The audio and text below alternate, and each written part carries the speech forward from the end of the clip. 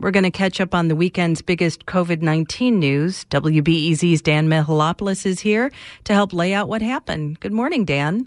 Good morning, Mary. Let's start with the stay-at-home order in Illinois. Governor J.B. Pritzker's first order was expiring. He put out a new one on Friday with some revisions. So what are the changes that everyone should know about? Well, some things haven't changed. Restaurants are still takeout only, and it's all still essential businesses that are allowed to be open. And there's also a new rule that you have to wear a face mask if you do go somewhere and can't maintain that social distancing gap of 6 feet between you and other people. For example, when you go to grocery stores. But some other businesses were able to open. Over the weekend, we saw garden centers were very busy. Pet groomers are now open. So are state parks and golf courses. But in Chicago, they are still prohibiting golfing and boating. So if you want to golf or boat, you have to go outside city limits. Plenty of places to do that. Dan, there was a lot of talk about one part of the new stay-at-home order, worshiping in churches, temples, and mosques. What are these rules? How'd they work this weekend? So for houses of worship, there's been a slight amendment that allows you to have a service with 10 people. Before it was online only, where you could watch a service. And the backstory here is that the governor did that, coincidentally or not, right after a very small church in northwestern Illinois called the Beloved Church in Lena, Illinois, sued the state. They also asked for a court order to let them worship pretty much without restrictions on Sunday. The federal judge said no. He upheld the limits that the governor has there.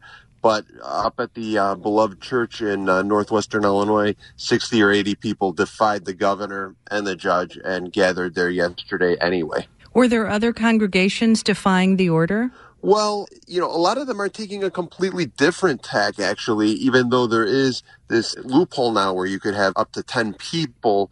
They're saying, no, we're just going to continue to stay online only. I talked, for instance, to Marshall Hatch. He's a well-known minister at New Mount Pilgrim Missionary Baptist Church on the west side. That's a community that's been hard hit in the pandemic. And Reverend Hatch told me that they won't be back at his church until you see people filling downtown offices and stadiums. We won't be the first one open.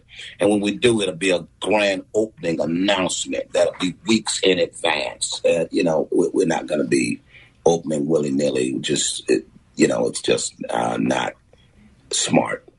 And just over a month ago, Reverend Hatch had lost his older sister and his best friend of 45 years to COVID-19. So clearly, he wants to be careful with the safety of his congregation.